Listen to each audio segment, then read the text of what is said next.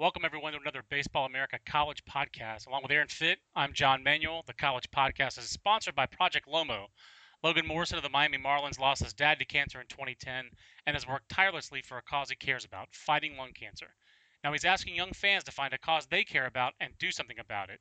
You can learn about it at projectlomo.mlblogs.com, where you can get on the project's email update list. It's a great initiative, and the young fans who do the most amazing projects will have a chance to go to a Marlins game, meet Logan Morrison and some of his teammates, throw out the first pitch, and win $1,000. That's projectlomo.mlblogs.com. We want to thank those guys again for the sponsorship of the podcast. Aaron, the light is at the end of the tunnel for the regular season Mm, in college baseball. Time is yeah. winding down. This is the last weekend of the regular season for most Division One teams. We'll get into conference play, the postseason, and finally, at the end of the regular season, Aaron, we have a new number one team, and the Greek word is axios, worthy.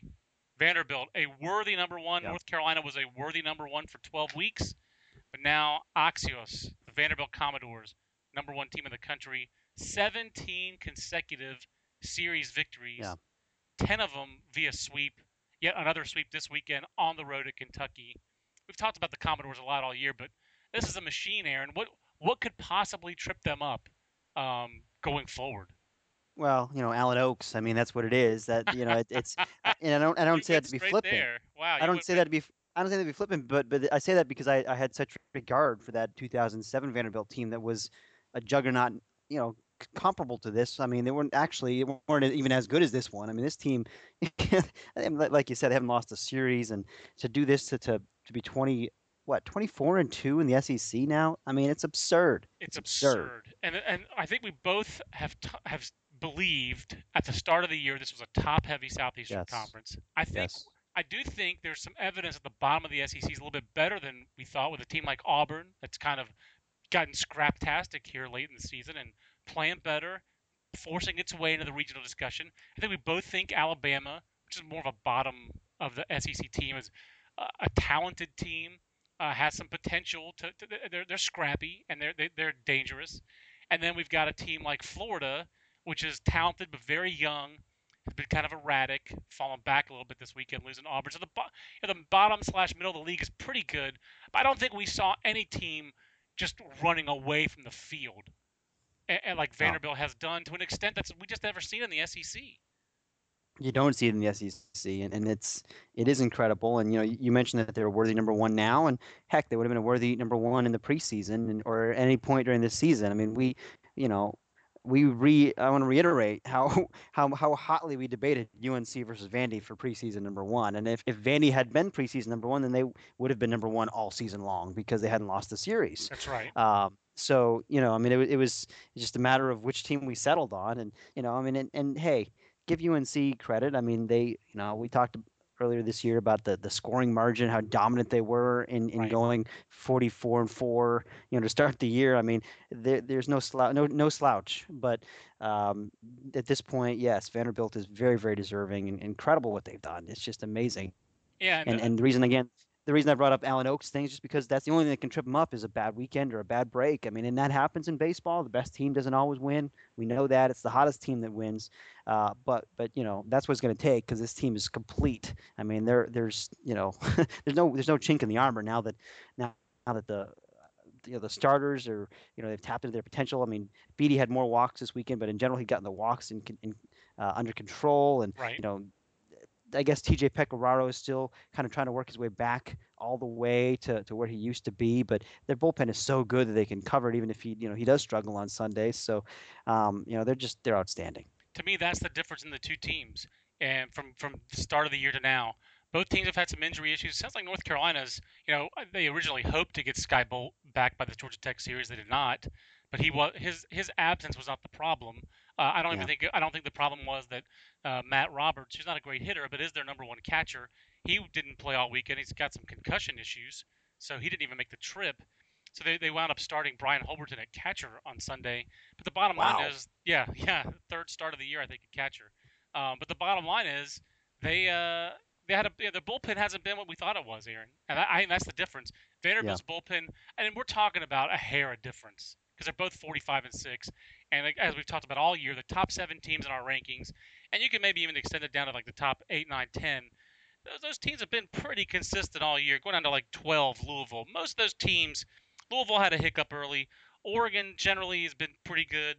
Arkansas, since the early hiccups, has been pretty consistent.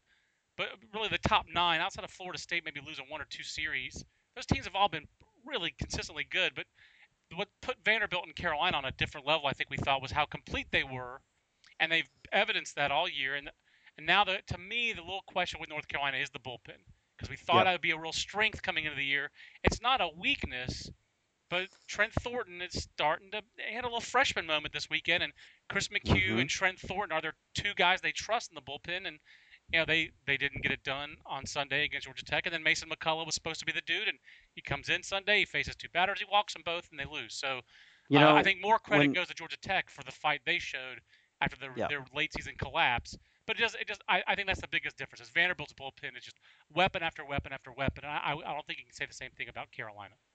and that's the thing is, Mason McCullough's got a huge arm, but when they put Mason McCullough in and gave him the extra innings, it's kind of like, well, okay, it's almost an admission that, hey, if we lose this game, it's not that big of a deal, Yeah, because I mean, and it's the guy's he's erratic with the strike zone, and maybe he'll look great, but he's not a trusted guy. He got 9 innings this year, I mean, and he's the biggest arm on their staff, yep. so. They've leaned very heavily on Trent Thornton, and as a freshman, that is a concern for me. I always talk about how much I worry about freshmen wearing down on the mound, especially late in the season. So that is something to monitor. I think Vanderbilt just been so consistent, and their defense, Aaron, is I had a scout kind of banging on Tony Kemp's defense, and I understand it, from a scouting point of view. But then you look at Tony Kemp; he's made 7 errors all year. I mean, their fielding percentage is ridiculous. It's almost 980. I mean, this team that just don't have Yeah, an obvious flaw. So, and kudos to Tim Corbin and his staff. yeah, and Vince Conde, I mean, the guy that I think is a little bit of an unsung hero for Vanderbilt. I mean, a guy that coming into the year they thought maybe he'd be the third baseman. He winds up at shortstop after some injuries. Guy's fielding 957 at shortstop. He's Yep, been done a great job there. He's been one of the, he gives them probably the best shortstop they've had in several years now. And he's hitting 328. He's third on the team in hitting. He's given more offense than they expected. 6 home runs. I mean, he's having a really nice year, and not one of the first names you think about with all those big names on that team. he's not. No, you're right. I think he's an important guy to mention, and hard to have a better 1-2 punch than Beatty and Zomek right now. But Vanderbilt, Yeah. worthy number 1. LSU, a worthy number 2. Aaron, they go on the road and beat Texas A&M. We dropped the Tar Heels to 3. The rest of our rankings, a lot of chalk in a lot of the rankings, and there were some big rivalry series weekends this weekend that affected the rankings, but they were more toward the bottom of the rankings. The one kind of series that's out there still to determine, and hopefully weather holds up here, and I'll be going to the final game tonight. NC State, Florida State, and Aaron, that's a pretty huge game. It still feels like the winner of that series you've been writing for weeks. The winner of that series seems to have the inside track to being a top 8 national seed. Do you still feel that way? And is this one of the bigger Monday night games that we can think of this year? Yeah, I do feel that way, and certainly it's the biggest Monday night game of the year. I mean, you got two top 10 teams fighting for a national seed, fighting for first place in their division. The team that wins that game will be in first place in the Atlantic Division. So, yeah, it's gonna be. I can't wait. If we get screwed on the weather again, John, I'm gonna throw a temper tantrum because I was so looking forward to that North Carolina NC State game on Sunday night TV, Oh, yeah. a few weeks ago, and I got robbed. And if you people need to control your weather back east because I'm tired of this. I'll do what I can, Aaron. WRAL.com, my trusted weather source, says there's no chance. It could be an isolated sprinkle or two, is what it says. Okay, all But right, it's going to good. be cold tonight. It's going to be chilly. So we'll get the Bulldogs. Scott Sitz on the mound for Florida State. And we get Brad Stone, the freshman left-hander for NC State. I think a lot of us are looking forward to that. I don't know if they're going to break out any pink bats or anything like that for day after Mother's Day, but belated Happy Mother's Day to all our listeners out there. Aaron, we also have a Twitter question. We haven't taken a lot of questions this year.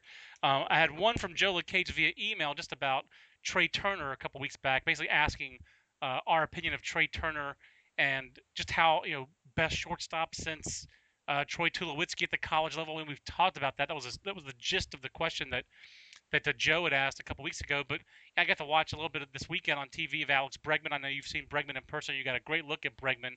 I'll rephrase the question. So these are our number 2 and number 5 teams. You had to pick a shortstop, not for this year, but for a pro career down the line. Who do you Oh like, boy. Turner or Bregman? I know there's a possibility that neither one is a shortstop at the pro level, but which one would you take, Turner or Bregman? Boy, that's tough. It I is mean, tough. that's really, really hard. I think Turner, um, he's so dynamic with the speed. That's such a weapon for him, and obviously he's got bat speed to go with it. That he's got a great fallback option in center field. I think he could be a really good center fielder at the next level. And gun to my head, I think that's probably where he ends up. Right. Um, but I haven't seen him play shortstop this year, really. I mean, except on TV a couple times. But so I don't have as good a feel for how he's looked there, John, as probably you do. It's not, I, it's a surprise. I would say that at this point, he is not as consistent on the routine play, not as reliable on the routine play as Bregman is, because I think that Turner has a little bit more range mm, and a little more belief that he can make the spectacular play, and it's a little bit less. I would just give him a little hair less of a playmaking ability than Bregman has. That said, I yeah, was a little bit surprised just watching the LSU series. Yeah, I've seen some chatter online that maybe Bregman's getting a little tired, a little worn down. He is a freshman. I think there is some evidence of that he's not he's certainly not locked in at the plate at this point in the season as he was earlier in hmm the year. I think that's fair. yeah. Yeah, I think you're right. He's cooled off a little bit, and I still think long term. I mean, it's just tough. I mean, I think Bregman is such a good hitter. I mean, I still think he's a very tough out, and he's powerful. He uses all fields, and it's compact. It's just I think it's a special bat, and the instincts and the make. I mean, the whole deal. I mean, it's I don't know. I don't know if I can pick one. Those Can I guys are avoid both the question? No, those guys are both studs. But if I'm hearing you, I think you're picking Bregman, and I think that's fair. I think I would go the same direction because I do think there's a little bit more of a chance that Bregman sticks at shortstop. I think they're both going to be Yeah, dynamic. I think those are both big leaguers. I think they're just two pieces of evidence. Next year's draft class, I think, is a lot of evidence that college baseball, the talent level, with a little ebb in the last couple of years, but I think it's flowing back in the right direction. I yeah, think the underclass, there's a lot of yeah. potential big time talent, and it's great for college baseball. College And baseball, I wonder, we both think I it's wonder fun. It's going to get better, even more fun the next couple of years. And I wonder if that's because teams were particularly aggressive, knowing that the new CBA was in the works. I wonder if teams were particularly aggressive signing players, the last couple of years of the old CBA, and that's why these last 2 years have been a little maybe down. And that's I don't very know. possible. I'm throwing that out there as a possibility, and I thought with the new draft rules would be good for college base, or the new CBA rules rather be good for college baseball, I we'll see. I mean, the jury's still out, but I agree with you. It feels like the two lower classes have more talent. Yep, I think the evidence is then that's very possible. We also had another Twitter question from Bob Smith. You may be familiar with Bob at Bob Bruin Bear. Um, Mm. he asked about the resurgent UCLA offense and all-star pitching staff. Do we think UCLA is maybe flying under the radar a little bit? And I know they're not under your radar because you're at a lot of UCLA games and you're in the Southland. Is Laguna part of the Southland or not? I don't know what that term even means, so I guess I'll have to abstain. I'm That still means new out here. I think that means Southern California, but I think that's just a general term for the Los Angeles greater area. You know how I like my nicknames for areas: Metroplex, Chicagoland, Tri-State area, the Unifor around Hickory, North Carolina. So uh, Well, the Unifor is the best one. Ask does that your include boys from Bunker catfish Hill. I think it does include Bunker Hill and and its catfish? environs. Yes, absolutely. So yeah, but UCLA resurgent offense hitting 255 as a team. I guess they had nowhere to go from but up. But I mean, Yeah. how dangerous is UCLA, Aaron? I mean, the Pac-12. I guess the big news in the Pac-12, you can answer the UCLA part, and the other big part of the Pac-12 equation is that it looks like a four-bid league after Stanford getting swept this weekend by the O Right. State Ballers. Yeah, and I'll write about that in three strikes a little bit. I mean, I was on hand for what I thought was kind of the demise of the defending national champs this weekend. This was must win to keep their season alive for me. And I think Andy Lopez. I was surprised actually talking to him afterwards. Seemed kind of resigned to his fate. I mean, he said, "Look, it's like Bill Parcells used to say. At some point, you are who your record is. I mean, that's what you are." So he knows. So they're they're done basically. I mean, he didn't say that, but he knows. So yeah, I think it is a four-bid league. But UCLA is the amazing thing is this, John. They've gotten hot here, in the second half, and they've been sweeping series, and they swept the series this weekend. And you look up, and they're still 3 games behind Oregon State. I mean, It is John Savage amazing. was marveling at it in his office, like, "Are you kidding me? I mean, we're 16 and 7 in the league. We should be like a game out of first place here, or right in first place." I mean, he compared it to where they were last year at this time. The record is better now than it was last year. I think they were 12-9 last year at this time, and they were and wound up winning the league. So I mean, it's just what Oregon and Oregon State have done is amazing. But to answer the question, I mean, the offense has gotten better. It's the at bats are more competitive now. I think they're just picking up confidence is the thing. I mean, they still aren't going to scare you on offense. I mean, look, they are hitting 255. They don't have a single 300 hitter on this team.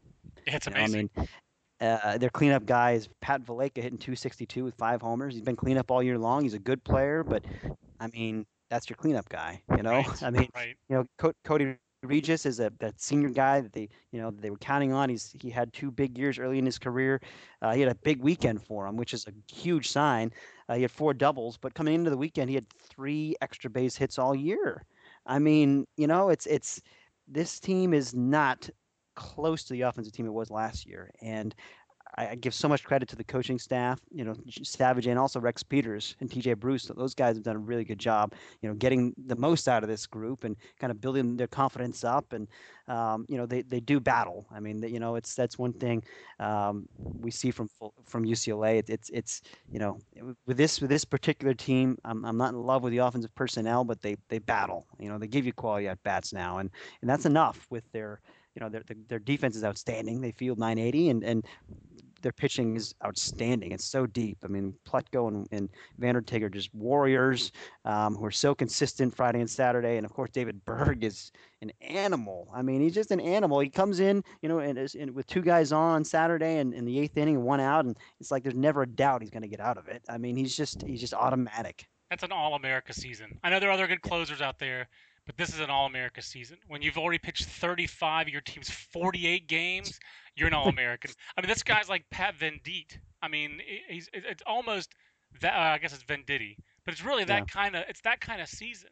60-7 strikeout a walk. I know there are other good closers out there, but David Berg. I mean, just love that guy. I mean, what's not to love? I mean, he does everything for UCLA. So I think it is. But I think a great point you made is just how uh, UCLA has been hot, and they're 17-7 in a solid league. Maybe it's the best Pac-12 year of all time, but it's a good league. And they're 3 games back of the O State ball as an Oregon State. Aaron, they just can't do anything wrong right now. And you talk about a death blow, pretty much a death blow for the Cardinal this weekend, was it not?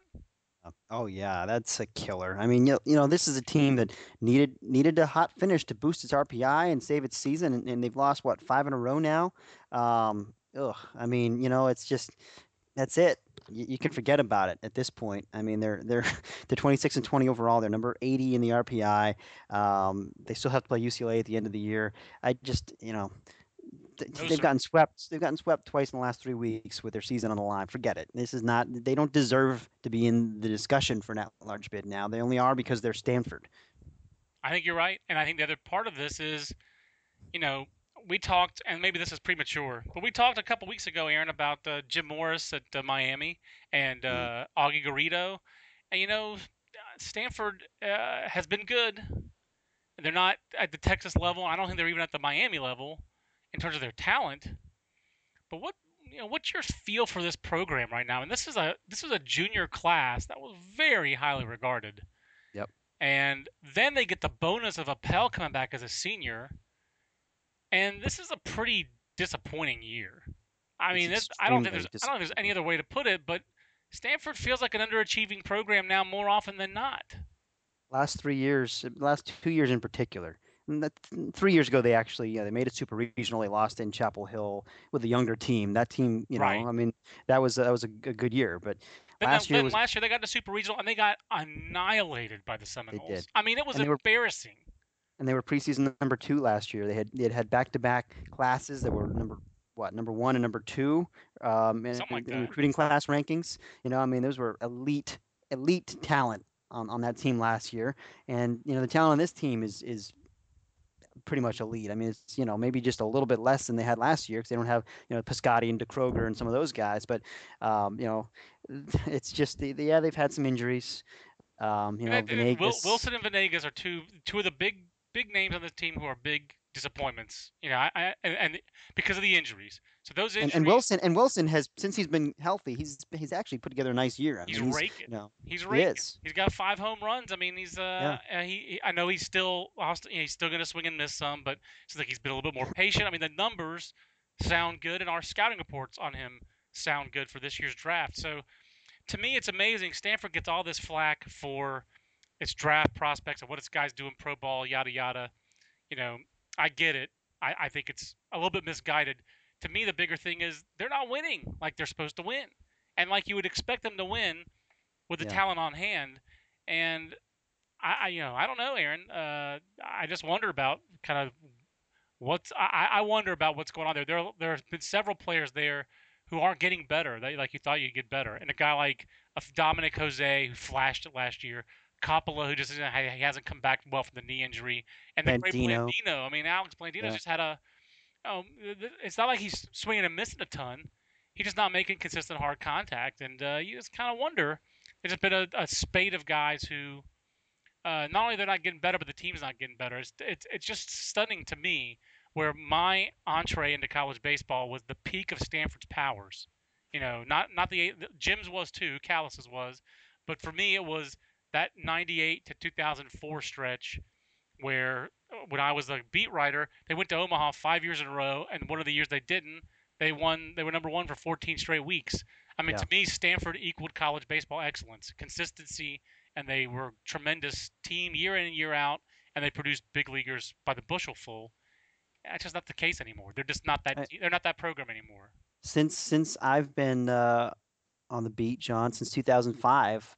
Have they been to Omaha twice or just I once? think it's once It 2008. was the Jeremy Bleich year. Yeah, that was it. 2000. I think that's it. That's I think it. of that as the Eric Davis year. So. Eric Davis year. That is a more accurate description. But yeah, but I mean that's it, and that's it. I mean Jason Castro, and they still have a lot of big leaguers. They produce big league players, but they're not winning at the consistent level they used to. And hey, we do know it's more difficult as you've talked about for private schools these days.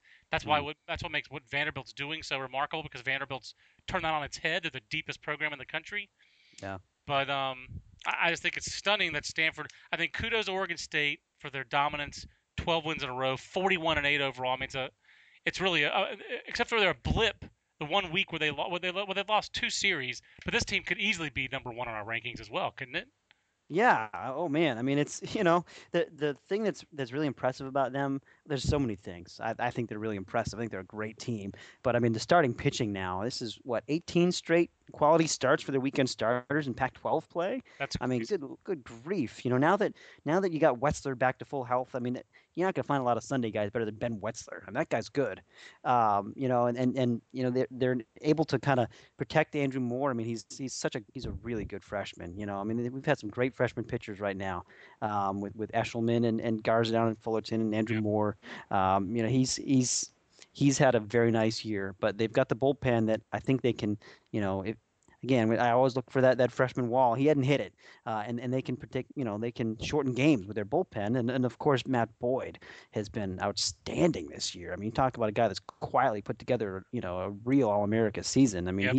he's been very very good on Fridays, and that's a guy who's a reliever. His first 3 years of his career, we always thought he could start because he had that good four-pitch mix, and he's physical and durable, and I always thought he'd make a good starter, and I've always heard scouts speculate that, and he does. He's a good starter. And then just the depth of their arms is just so impressive, and they're doing all this without Fry. Yeah, I mean they're yeah, just doing all this without. It hasn't really gone according to plan, but they're also an offensive club. I mean it's not a great offensive club, but by Pac-12 standards, they're certainly more offensive than UCLA is. yeah. And pitching wise, while they don't have the brand names maybe of Vandertag and Plutko, those are like you said because Boyd hasn't done it for 3 years in the Pac-12, and they have a freshman and more. They just don't have a weakness either. They're Yeah. It really feels like they're Vandy, LSU, North Carolina, Fullerton. I think you have to put NC State in the great team category because of how hot they've been since they got Turner back. And Oregon State, these teams feel like great teams. Yeah. It will be an upset to me if any of those teams didn't get to Omaha. I guess I don't quite feel the same about UVA. Maybe I should. They swept Duke this weekend. It would feel like it wouldn't be a shock if Virginia didn't get to Omaha this year. But maybe I'm wrong. I agree with that, and I love Virginia offensively. I think out of all these teams that we're talking about, I put them in the same category with North Carolina and LSU, Vanderbilt offensively. But I still don't really trust their starting pitching to the same degree as these other teams. I harbor that reservation with Virginia. But Florida State is interesting too. I mean, I really like their starting pitching. That's a rock solid top three with Weaver, Lee Brandt, and Scott Seitz. And their Absolutely. bullpen is very good. I mean, it's a much different Florida State team than we're used to seeing. It's a pitching dominated team, and they're if guys like Marcus Davis and Stewart. I mean, these guys can continue to continue to perform like they did yesterday, Right. then they're dangerous. I mean, they're dangerous anyway. But I wouldn't quite agree with you. I wouldn't quite put them in that elite top six group just because it feels like they're not quite as good. But they're not far off. I mean, certainly a team that I would not be surprised to see in Omaha. Great point, Aaron. One thing you mentioned about Virginia, it's kind of amazing. They have 8 more strikeouts than walks all year. And correct me if I'm wrong, isn't Mike Poppy leading the nation in OPS? I think he leads the whole Yeah, he might country in be. I OPS. It's think like last time I checked, he was. he might have been passed by your main man, Chris Bryant, this weekend because Hmm. I think Poppy leads the country in on base at 543 on base. But once Bryant's slugging percentage went close to 900, I think he's passed Mike Poppy in OPS. But I mean, that's how you have the kind of year that Virginia's having. You have some guys you Yeah. weren't expecting break through and have some really big years. So they were expecting big things out of Jared King and Nate Irvin, some of their returning regulars, and those guys have been solid, but not spectacular. But guys like Cogswell and Poppy have made these big steps forward, and maybe I should give Virginia a little bit more respect, but it does feel like their pitching is more good than great, and there's not Yeah. a shut down guy over there. It's a Baseball America podcast on the college side with John and Aaron. Aaron, rivalry weekends, there were a lot of rivalry series, or as Ray Tanner would say, series, in college baseball That this year. gets me every time. That gets me every time. I love Coach Tanner. I'm gonna miss hearing that in Omaha. That Absolutely, series. absolutely. We love the series references from Ray Tanner, but one of the big ones was Kansas State. We had two big ones in the Big 12 specifically: Kansas State, Oklahoma State.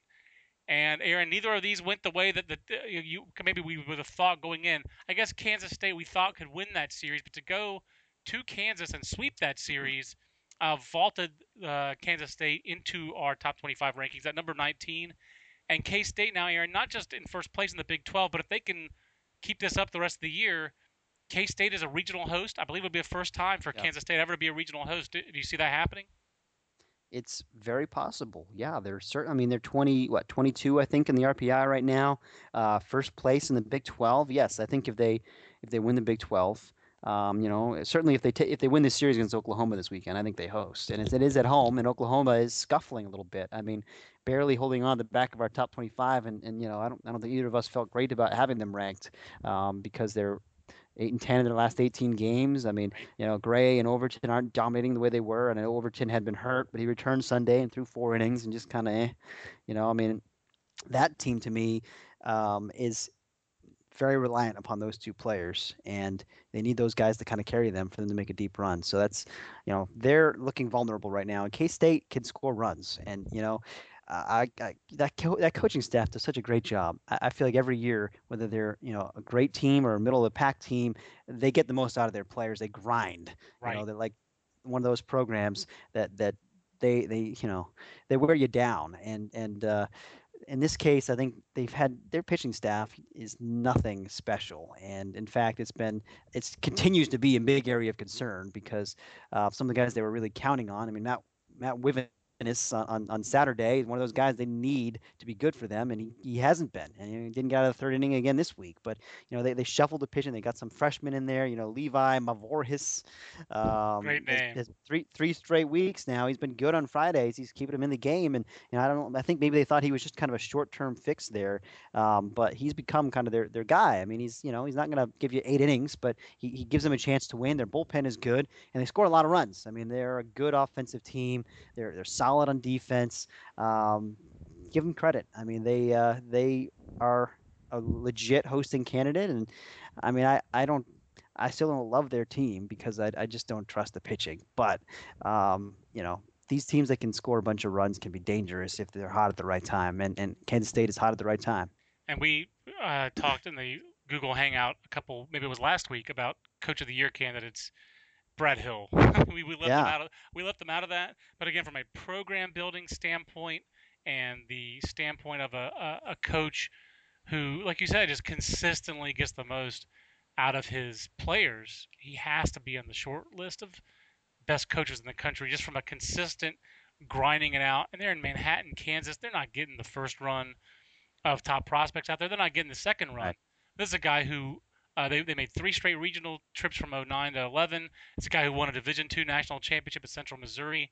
He just really knows what he's doing, man. I mean, he just knows what he's doing. Like you said, they Yep. are grinders. So kudos to Kansas State. Aaron, another coach we think he knows what he's doing is Josh Holliday. Yeah. Long track record. I mean, this guy, we said it when he got hired. He was a really good college baseball player who was on a College World Series team at Oklahoma State, in a baseball family with a head coach for his dad who coached him, and now was an assistant coach at NC State, and Tom Holliday, a big league brother who mashes, and Matt Holliday. That if you ever need to have that phone call to close things out for you, how about if a big leaguer like Matt Holliday gives you that phone call?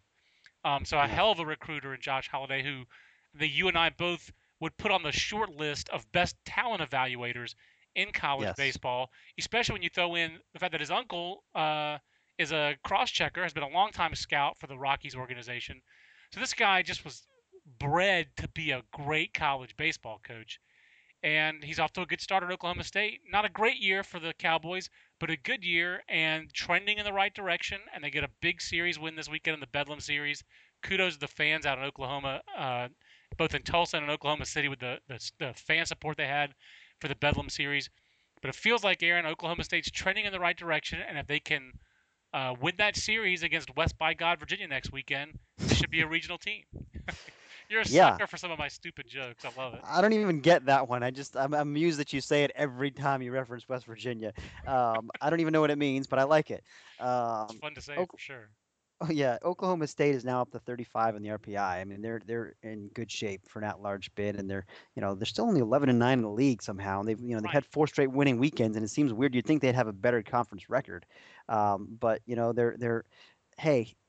I agree with you. I mean, I think you have to give that coaching staff a lot of credit It's an because this was a all-star team. staff. Man, it's an It's all-star an staff. all-star. I mean, that's come on, Marty Lees and Rob Walton as your assistants. Those guys are, Rob Walton has already been a hugely successful head coach, and Marty Lees he's one of the next guys on the list. I mean, you need a head coach. That's one of the guys people are going to look at. So that's a really good staff. But and Josh Holliday was the number one guy on our even the before he'd ever coached a year as a head coach, he was number one guy on our top head coaches under 40 list that came out in January. So that just shows you how highly he's regarded. But yeah, this I give these guys credit. They're not a very deep team, and they have to scrap a little bit, but they do have some talent. Obviously Jason Hirsch is a really good talent, and he came up huge for them on Friday. And Tyler Nurden pitched well on Saturday. He's had a nice little year. It's a pretty decent 1-2 punch there. That's a great name. I And mean, Tyler Durden. Come on. I mean, it's a tough name. I mean, Tyler Durden. Tyler Durden. I mean, I know it. Yeah. that's a lot to live up to, and it wasn't anything to live up to until about 10 years ago. And then all of a sudden, people are going to come up to it and say, yeah, the first thing to make soap is you have to rend fat. So, I Exactly. mean, that's tough to live up to, man. You're right. You're right. It's a great point. So anyway, I'm sorry I got you off. I went off on a bad tangent there, but like you said, this is not a We were team. all thinking, John. Let's be honest. That's true. That's true. This has been a rollicking podcast. I hope people have enjoyed it. But this has been a team that, like you said, I mean, they got off to a little bit of a slow start, but it just feels like Oklahoma State is in if they Yeah. win next weekend. That this is a regional team. Is Oklahoma? trending so poorly. I mean, they're 5-10 in their last 18 games with 3 wins against New Orleans that I don't count. So, I mean, what's the prognosis for? Is it prognosis negative for Oklahoma, or can they still? I mean, that's a pretty big series next weekend for them in K State. Yeah, it is. They're 46 in the RPI. I mean, that's bubblicious right there. It Uh, is. and this is a team. Let's see if they got 4 games left. If they win 2 of them, they finish in the top 45. And top 45 isn't a slam dunk, and that just that helps you. But if they're second place in the league right now. So I guess if they finish, let's say they finish second place in the league with an RPI in the 40s. I mean, it would help them to win a couple of games in the conference tournament. But I think they get in, but they're not a slam dunk right now. This is a team with negative momentum, and the body of work is kind of, It's yeah, iffy. it's iffy. I mean, they're 11-10 against the top 100, and against the top 50, it's only 2-3. So it's not like they've got a lot of quality wins to hang their hats on here. I'm not blown away by this body of work. I mean, I'm just looking outside the league. It's just not. There's nothing that like you said. There's nothing you could hang your hat on. I mean, they beat New Mexico one game. That's their best non-conference win, is it not? I mean, Yeah, Pepperdine. I mean, like again, Pepperdine. I said it in the meeting today. Seton Hall swept Pepperdine at Pepperdine when they were yep, struggling, and yep. Oklahoma played Pepperdine at home, and went to. So if those two teams are in front of the committee, just as a hypothetical, if Oh Seton boy. Hall's in front of the committee with their Seton resume, Hall. and Oklahoma, isn't Seton Hall have the better at large resume? No doubt. I mean, they're higher in the RPI in the Big East. They're hotter. They just swept a great series against South Florida. They're They're yes, 33. They're 33-7 since starting off 0-9. yes, and the committee likes teams. They reward teams that win on the road, and Seton Hall has done that. They've gone on the road a lot because they have to. They're 18-13 on the road, John. There's not a lot of teams that have more road wins than that. You're talking about Oregon and Cal State Fullerton. Those are the only other teams in the top 50 in the RPI that have more road wins. So. Right. Um, that's loud, and they won a series at Houston. Let's not forget, it's a nice series win. That's better than anything on Oklahoma's resume, isn't it? Yep. Absolutely. I think so. Houston's not great, but I mean, that's what's Oklahoma done? Absolutely. And I'll tell you that we're on the Big East. We tangent just for a second because we're talking about. I brought up Seton Hall. Stick a fork in Notre Dame, Fitzy. RPI or I know not. that's it. They're Stick done. a fork in the Fighting Irish. What happened? How did this team? How are they under 500 in the Big East? I don't understand it. I don't either. I mean, you look at their talent. That's a disappointing year. It's a team that we had in the top 25 for a while, and they won that quality series at Cal Poly early in the year. Kind of used as a little bit of a springboard, but in conference play, they've really disappointed here. They had that rough stretch back in early April, where they starting with the end of the Villanova series, when they got swept by Pitt. They lost 2 games to Michigan in that stretch. And that was what, a 6-game losing streak, and now they're cold again. I mean, the last 2 weeks here, they lose a Yep. series at St. John's this weekend. They needed to win both these series to close, and that's it. They're not an at-large team. They're not. I mean, I know they have a good RPI, but I just don't see They're how you could take them with that they're resume. not scoring runs. They're not scoring runs, and that's why I thought they would be a very physical offense, a team that would be imposing in conference play. With Mancini and Jagailo in the middle, of course, and Absolutely. Frank DeSico at the top. And they got some nice older players, and they're underachieving. It's disappointing. It really is. I still think the Big East is a three-bid league because I think that Seton Hall, Pittsburgh, and obviously Louisville uh, look like teams that should get in, even if they don't win the conference tournament. But Pittsburgh's And on a little bit shaky ground there, aren't they? 65 in the RPI, and they're a team that I think deserves to get in when you look at their body of work. Let's see what happens against Louisville this weekend. But I mean, they've swept 5 straight series. They're leading that conference, and it's a strong year for that conference. I'd like to see them get in, but they need to finish strong to get the RPI up there where it needs to be. They really do. 40-11. It's hard to believe that 40-11 has that low of an RPI, but I think that just tells you a little bit of the caliber of opponent competition for Pittsburgh has been low. So big series for them this weekend. They're playing Louisville, correct? They are at Louisville. That's Huge huge. series. I mean, you win that series, you're in if you're Pitt. Louisville, I think you win it and you host a regional. So there's a lot on the line in that series. Absolutely. Aaron, we were talking earlier about uh, rivalry series. Let's wrap up with Ole Miss and Mississippi State. Feels like we've talked an awful lot about the Magnolia State. And I'm Yeah. actually, Aaron, I'm going to spring this on you. I'm thinking about, I got a story idea in my head. I'm going to try to execute this issue on just baseball in the state of Mississippi. I'm thinking out loud here. I'm ranty today. I'm all over the place. So I'm making you deal with it. So help corral me in here, Fitzy. But you got last year you had Billy Hamilton set a record for minor league stolen bases. And Billy Hamilton, people ask like, how was this guy whatever round pick he was? Because it wasn't a first rounder. And the answer is Mississippi high school baseball track record. And the Mm. last guy drafted out of high school in Mississippi, who's really had a significant big league career, is Charlie Hayes. That's my How it's a how about horrible that? It's a horrible Harry Callis impersonation. But you remember him playing for the Philadelphia Phillies? He would have said Mhm. Charlie Hayes at third for the Phillies. That's horrible. I'll stop. But Charlie Hayes was drafted in he was drafted 30 years ago. He was drafted in 1983. So that's how a Mm. guy like Hunter Renfroe with Hunter Renfroe's tools.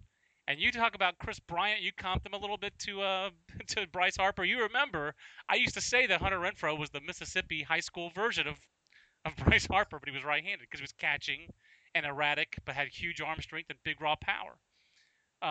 So that's why Hunter Renfroe is a 31st round pick because you can't get any sense of the caliber of competition with Mississippi high schools, with very rare exceptions, where there's some of these pockets, Pascagoula, Gulfport, the Pearl, I guess Pearl River is the name of the high school. There's some pockets, these juggernaut programs that win every year. And Aaron, I think it affects us, and I think it's all scouts trying to evaluate talent. I think it affects us. Even when you look at Southern Miss and that recruiting class, that was the number 3 ranked recruiting class. Mm. I think some of those players are a little overestimated. Connor Barron, some of these guys, because it's such a stratified state, in Mississippi. I think you have to dig a little bit on the sociological aspects. But talking to scouts, talking to coaches over the years, it's very difficult to get a read on high school competition in the state of Mississippi. And it's a fascinating draft year in the state of Mississippi because the guy who's supposed to be the dude coming into the year is Bobby Wall. He's had a good year. He's competed. He's been really just. He has had so many, to quote "Oh brother, where art thou?" obstacles thrown in his path. From the blister to this weekend where he starts, pitches an inning, they get rained out. He comes back in the next game. You know, everything. A lot of things have worked against Bobby Wall, and I really respect his toughness and his grit that he's shown this year because he really had a great year for Ole Miss, even without his best stuff. But in general, I think of it as a great baseball state because of the fans on the college side and in the high school side in that state. They turn out at Ole Miss and Mississippi Yeah. State like nowhere, like no place else.